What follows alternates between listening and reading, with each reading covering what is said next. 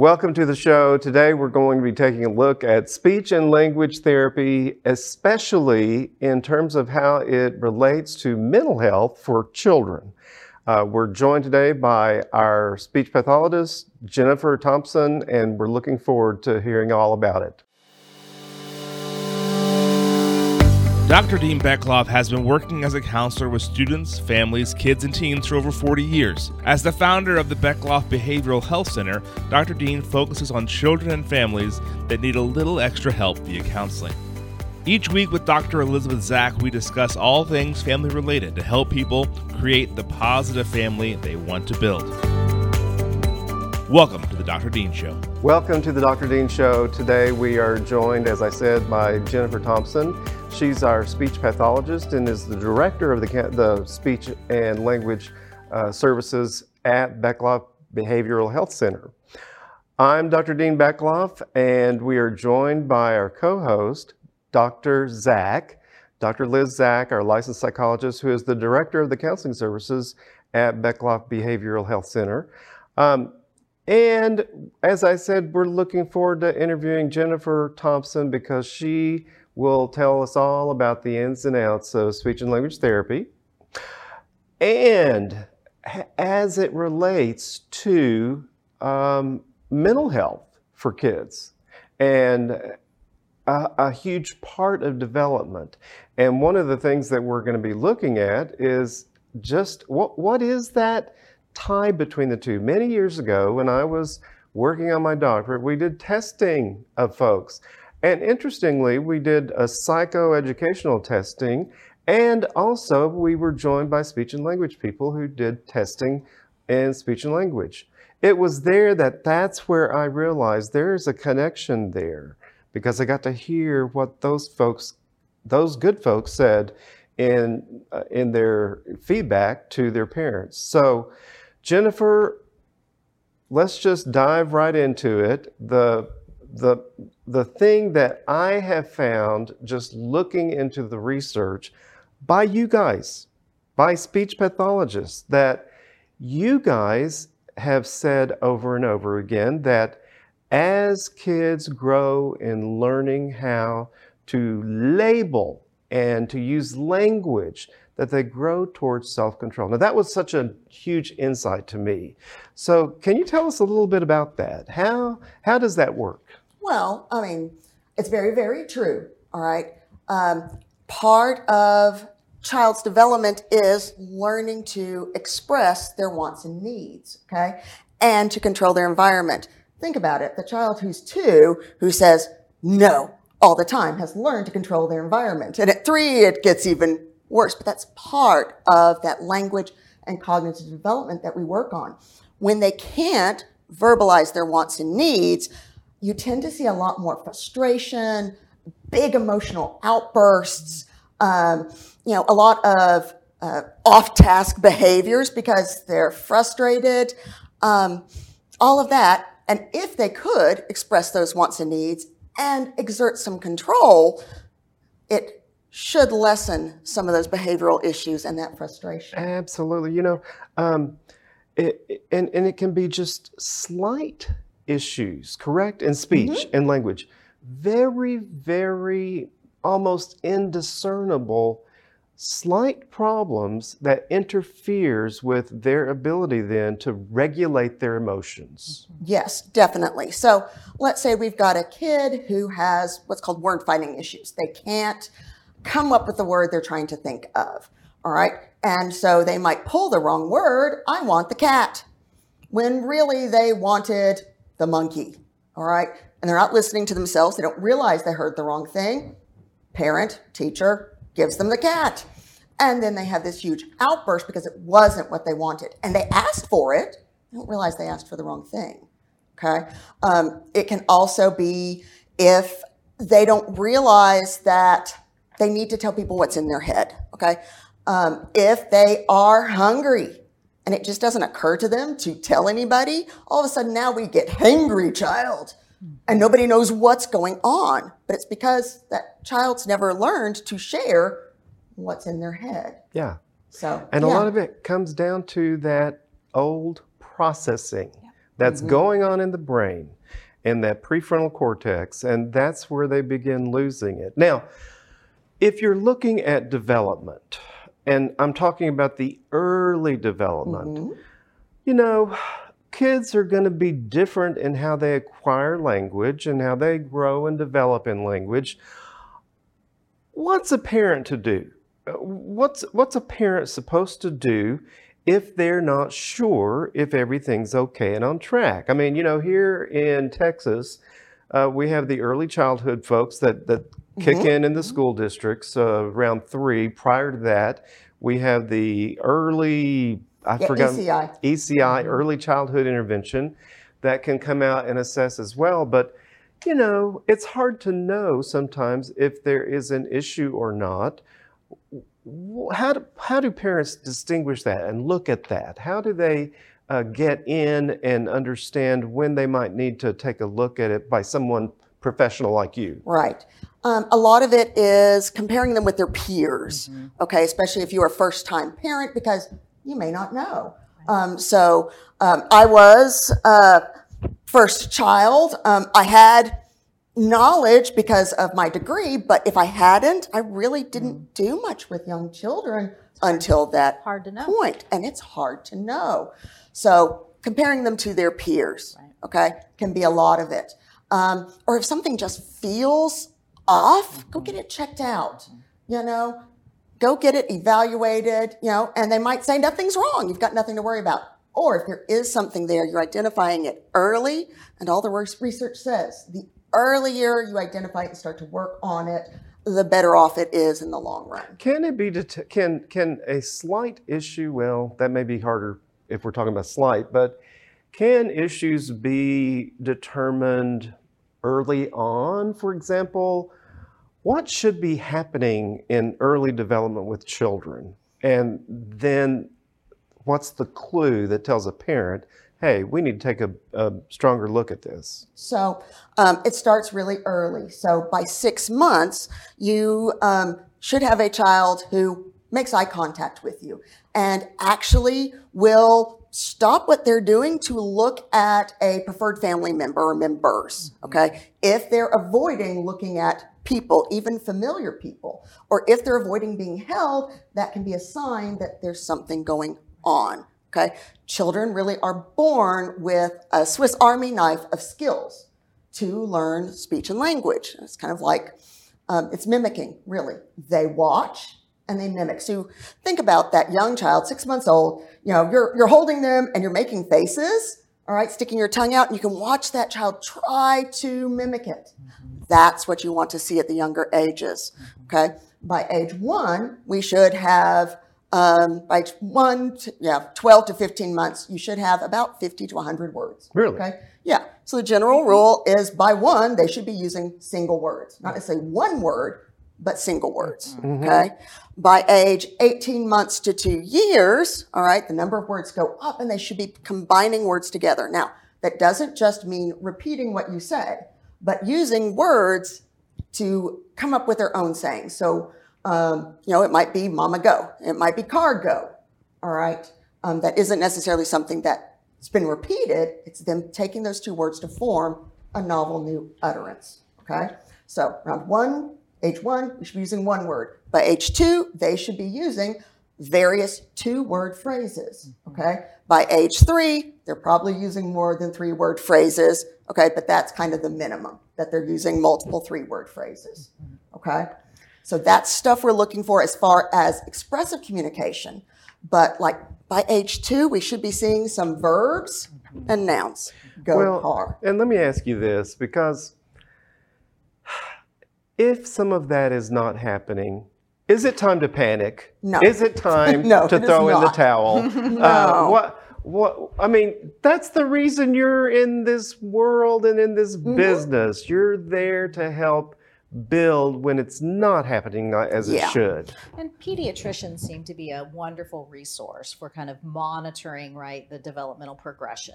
Looking at those ages and stages, and can be another resource, right? That's it. If you have, you know, maybe if you have any questions, if you have and you're not you can sure, ask them. Okay.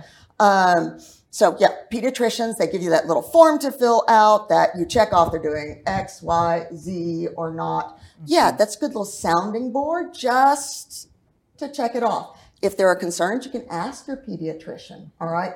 Now, depending on the personality of the pediatrician, some are like, yes, do it now. Others are like, yeah, wait 6 months, see if it's still an issue. And really, that's up to you and how severe you think the problem is, okay? Because you know how it's affecting the child. Right. Because you live with them. One of the things that I've always heard is that when it comes to speech and language therapy, let's just go back. It does correlate with the child's ability to manage themselves and to manage emotion. So that's what's critical here. And that's why we have you at a counseling office, because it is imperative that if there's some little something going on, we need to repair that and to bring about some development in that arena. Now, if there are some slight issues going on, again, not to panic, but what do we do? What's a parent to do? Okay, so let's say you've got a child that will go into articulation, how they make their sounds. All right, just real quick, some notes. By age 3, they should be 70% intelligible to a stranger. By age 4, 100% intelligible. Doesn't mean they have no errors. But let's say you've got a child age 3 and people can only understand 50% of what they say. Okay? What do? You don't need to panic, but you do need to go get it checked out. Either, so by age 3, if it's before age 3, you can do ECI. Afterwards, you can go to an early start program at your local school system. You can go to a private speech therapist. Lots of options, and get it checked out. There may be other things going on, all right, than just articulation errors, okay? There may be so many errors or so many patterns that they're using that even though they're age appropriate, it's still really reducing their intelligibility because they're using so many of them. But that's going to affect that ability to express their wants and needs. It's going to, a lot of the times, increase that frustration and those huge outbursts. And sometimes what I've noticed is a kiddo, because they realize that their communication is maybe slightly off, maybe it's not producing the intended effect, that they shut down. They begin not communicating.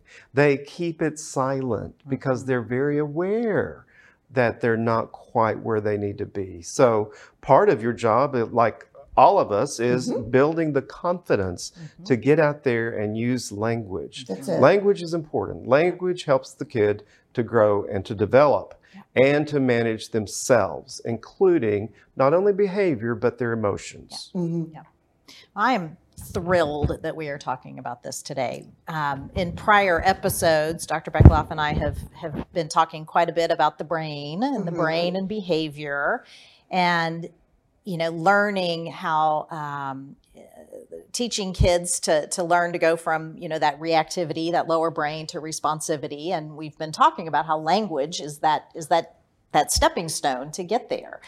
And so I think this is such a fascinating topic, and I know you do such great work. So I'm so happy you're here.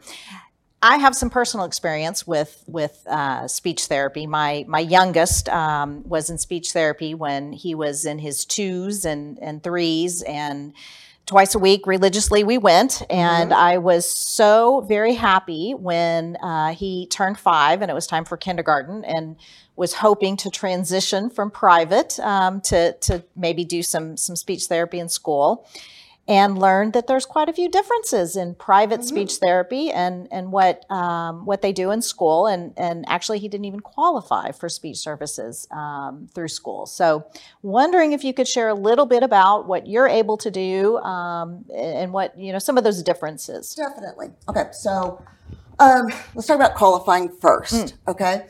Because I've worked in the school systems too, so I've done that as well. And they're both great, but they are different, okay? So at the school system, they have a limited number of spaces that they're going to put kids in, all right? So they only put kids in that are severe enough to really need it. Those that are just mild aren't going to qualify.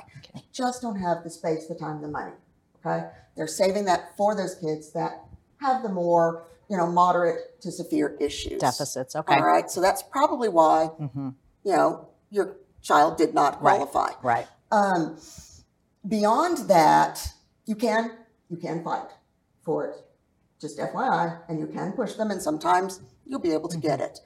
So I've seen parents do it particularly for articulation, for something that's called a frontal lisp, where they put their tongue too far forward. Schools don't traditionally address. Schools only address things that affect academics. I see. That's their job. Okay. So if they've got a frontal lisp where they're putting their tongue, I'm a speech therapist, their tongue too far forward. So like instead of saying son, they say thun.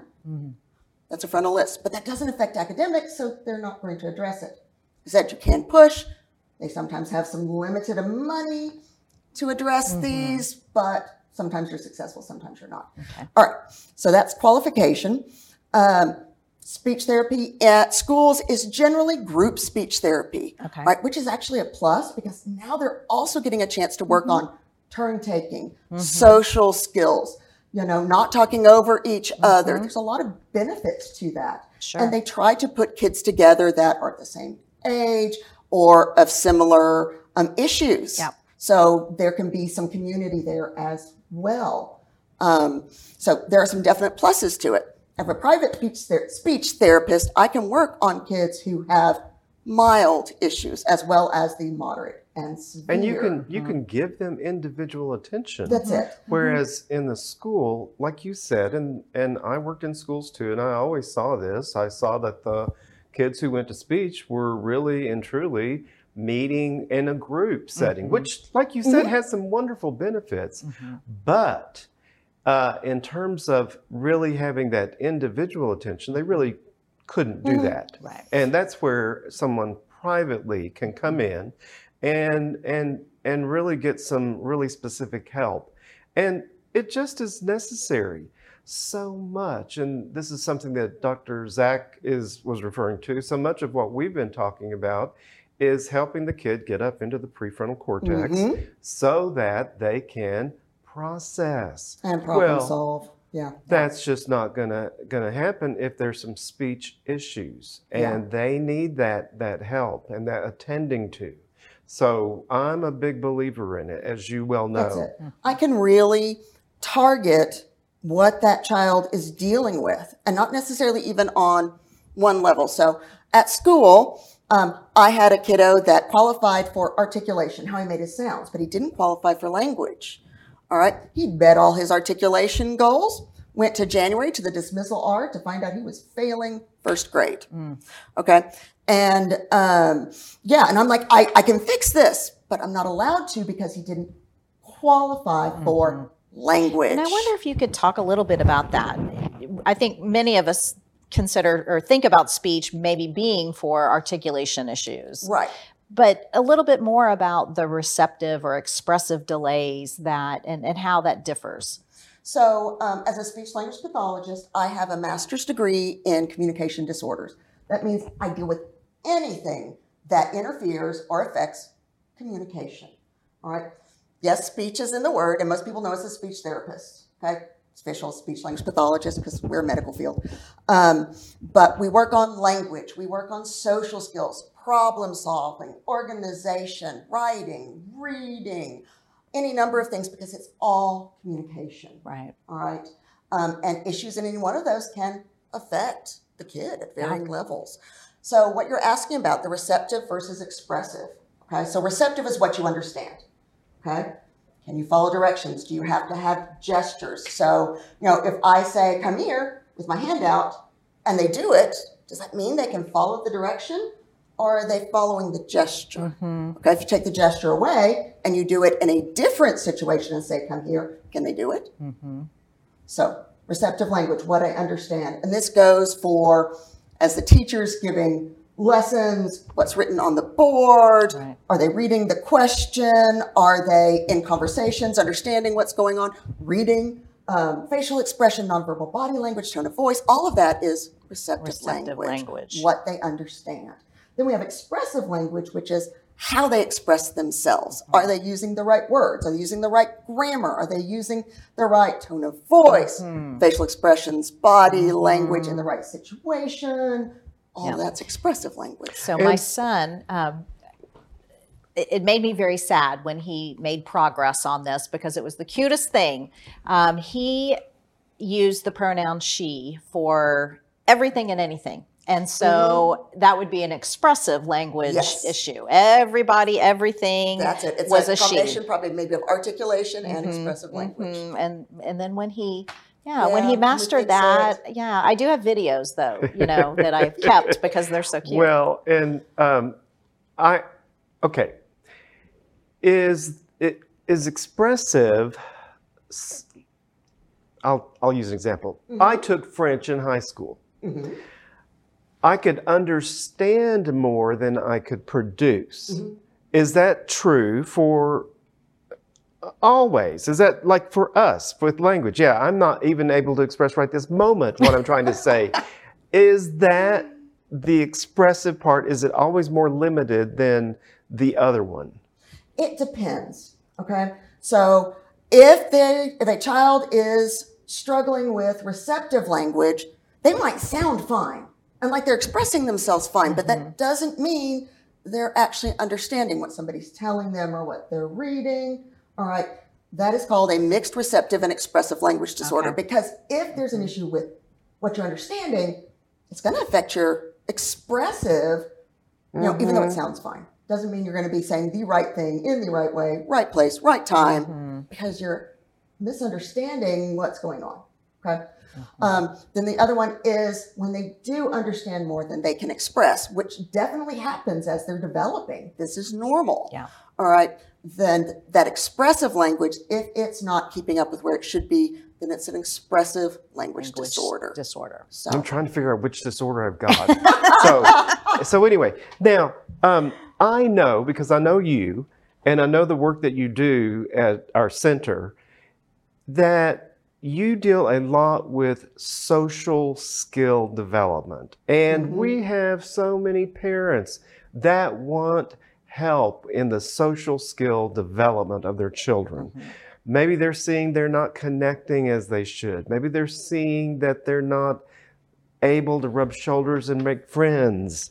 So social skill development. Now there's a special word that you guys use, right? What is that word? So we call it pragmatics, pragmatic language development. So what that means is social skills, okay? Executive function, which is organization, prioritization, motivation, getting things done, problem solving, all of that fits into Kind of the pragmatics. how to say it, when to say it, where to say it. That's it. All of that. And that's all part of that prefrontal cortex. Emotional regulation goes in that one too. Sure. All right. All of that falls under that pragmatics, which is why we deal with it as well. It's something I specialize in. I really, really enjoy it. It's a lot of fun. My understanding of the research is that if a child doesn't have the ability to regulate their emotions, if they're not reading what's going on, or especially as they get older and older, they're not going to be able to get their wants and needs met.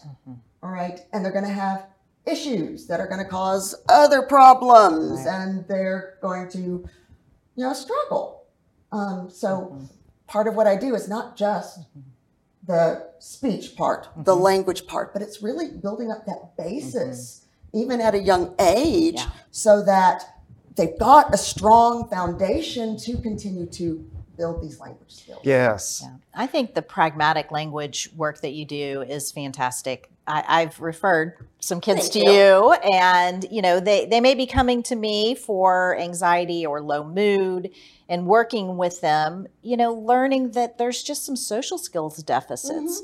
Maybe they're not connecting with their peers. Maybe they're getting teased. I have an extreme case where the child is now starting to show some school refusal and realizing in kind of diving a little deeper, that there's some language, there's some social skills deficits, Right.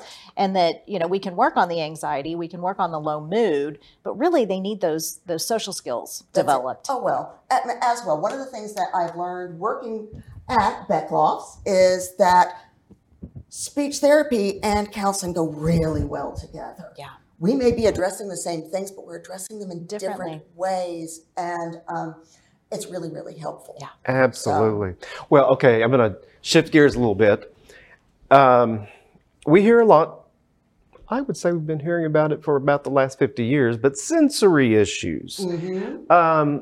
And obviously the people that really do a lot of work with sensory issues are our occupational therapists, the OTs. They're the ones that address that real specifically. But I think you also address sensory issues as well.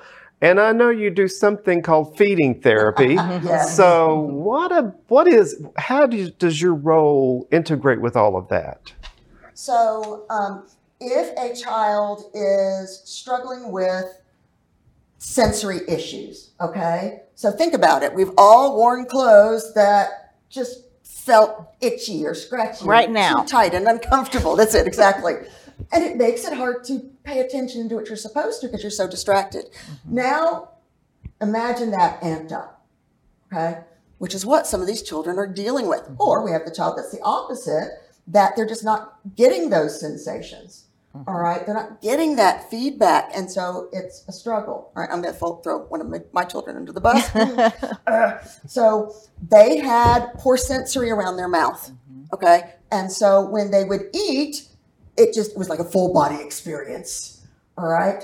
And I didn't really realize it until my two kids, one was 7, my 7-year-old and my 4-year-old, we were waiting on the car wash, and we had chocolate cupcakes sitting outside.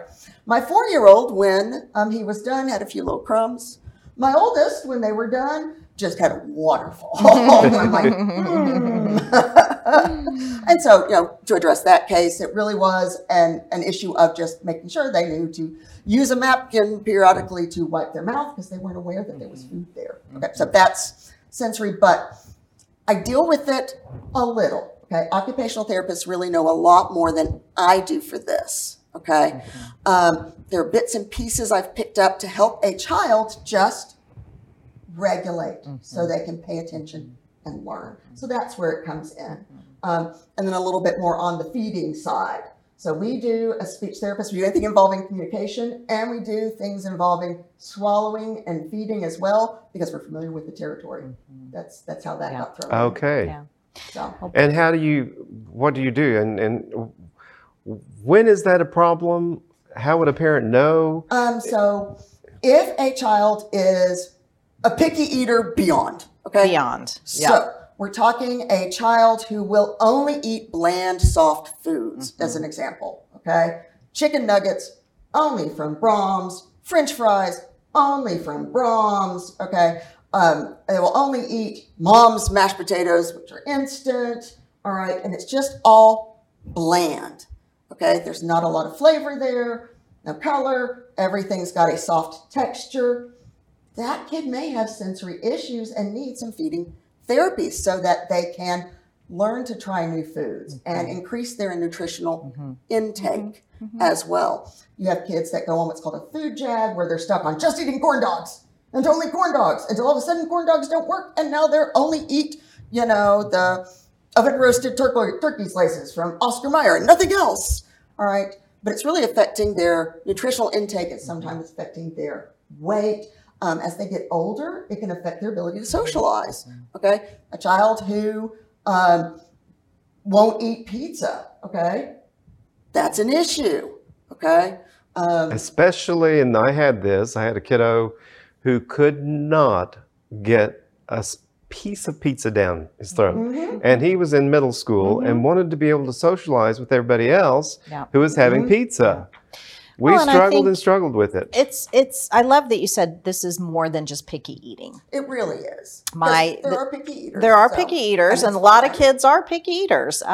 It's self-disclosure day for my child. Part of his speech therapy was doing food feeding therapy and in those years because he was sensory averse. He was the opposite of the smooth texture. Everything had to be crunchy. Yes, or spicy.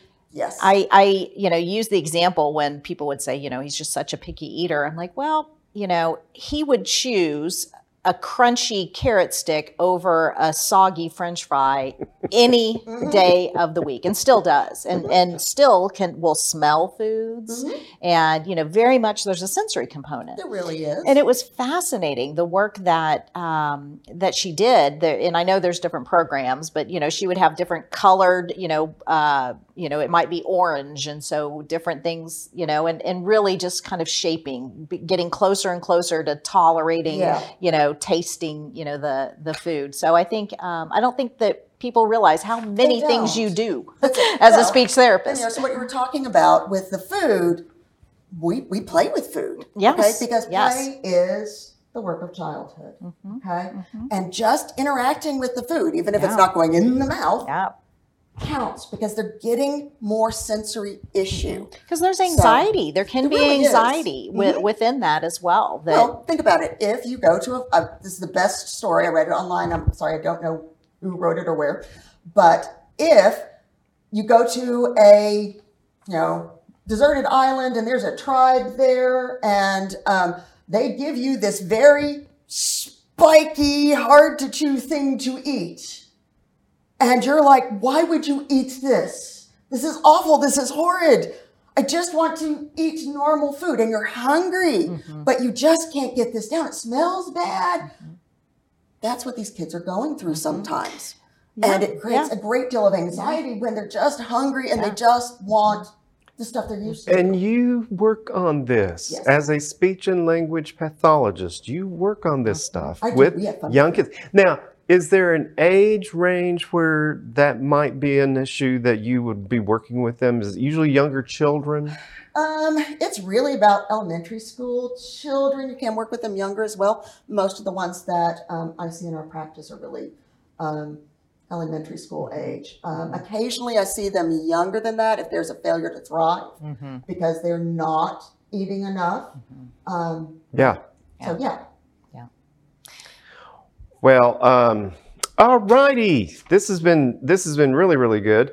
I wanted to throw in something that we call age range. Okay. And I already know the answer to this, but what's the range of folks that you work with when it comes to speech and language therapy? I'm a little different. There are ones of us out there. I actually started with adults. Okay. I did my child practicums and I didn't think that's what I wanted to do. And I actually did work with adults, research on Alzheimer's disease and aging, traumatic brain injury, the effects of a stroke on language. Loved it. Absolutely loved it. But then I had my first child and the drive, because I was working down at Callier in the Brain Health Center. And the drive became too much because I live up in Plano. But I had my kid, and then I was ready to go back to work. A job at a private practice, working with kids, just kind of fell into my lap. It was close. Dr. Lynn Silver was my boss, and she's like, I can teach you to work with kids. And I've been working with kids since then. So I've been working with kids since 2000. And absolutely love it. But because of my past experience, I do get adults as well. I get accent reduction. Sometimes I get stutterers or what's called tongue thrust. That's what I was going to ask you. What adults, when does an adult need a speech and language therapist? Well, definitely if there's been a brain event.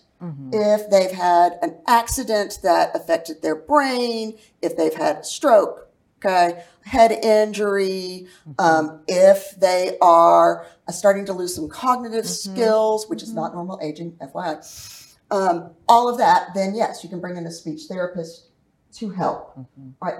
But I've also seen adults who stutter, I work with them. Accent reduction. I've actually done a lot of accent reduction with people so that they're better understood, or they understand that nonverbal body language, tone of voice, how we say things here. Done lots of that. I've done work with adults who have something that's called a tongue thrust, immature swallow, just push their tongue forward against their teeth to swallow. And they've had to have braces again sometimes because their tongue acted like reverse braces.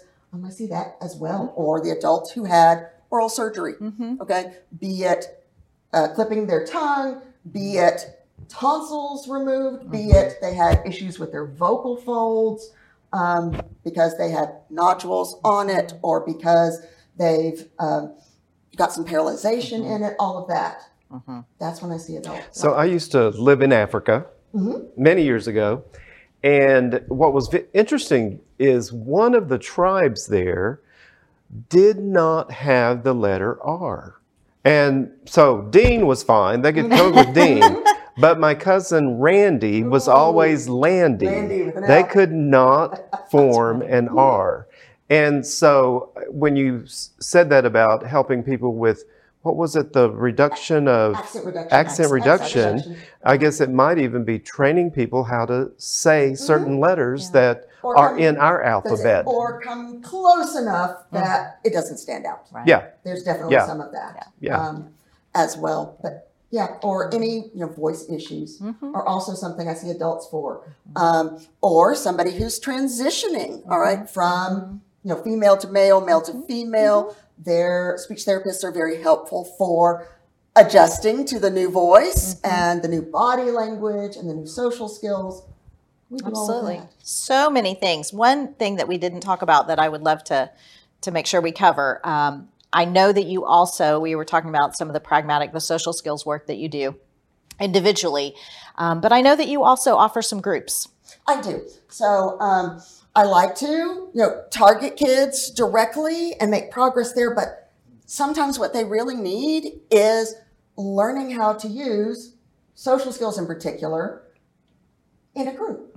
So I do have some groups as well. So like right now I have a group of girls, 3rd to 4th grade, okay, where we're working on, compromise, taking turns on asking questions, not just answering them. We're working on sharing space. And I have one of your kiddos is one of my clients, and it has been adorable that she shares the things that she's learned, and she was so thrilled to have learned that you change how you respond based on the type of relationship. Questions that you might ask of a friend would be different than an acquaintance, than would be different of a stranger. So she has really benefited from this lesson. But being able to practice that, because practicing with me, a familiar adult, mom, that's different. And this, in a group setting, is a step closer toward a more naturalistic setting. So right now I've got that group. I've got a young college-age kids group as well. They're now out there in the world, some in college, some not. So all that structure from high school's gone away. All those friends you spent lots of time with, what do you do now? So I've got that going as well. I'm looking to put together some other groups of various ages to work on it too. So it's fantastic. Well, it is so interesting and fascinating, the work that you're doing. And I've often said, these kids are walking into a political minefield when they go to school. Nobody has social skills.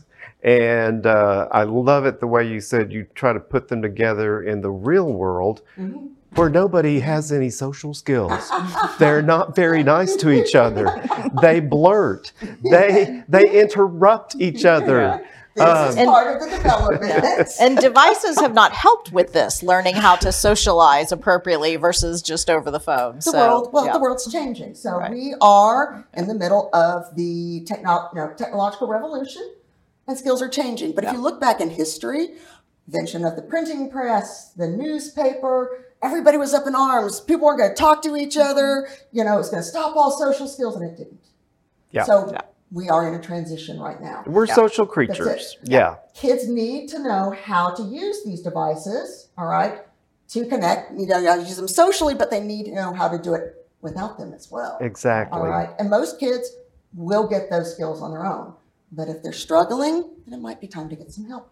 So, Jennifer Thompson, we are so glad to have you here today. It has been really enlightening, and you are just essential to the operation of what we're doing because we're trying to help kids grow up. This show is about all things family, all things about a growing family and a developing family. And development is what you do. We want that development to be positive. And so we're grateful for you taking the time to be here, to spend it with us today, and to share your wealth of knowledge.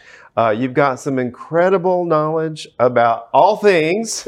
I hope so at this A point. lot of things. I think you just became something. I don't understand that, something in that world, but you've become something else. You're always learning and growing, and I think that contributes then to the kids that you're working with and the adults that you're working with too, because I've seen you working with the adults as well. And So something I love about this field is that you never stop learning.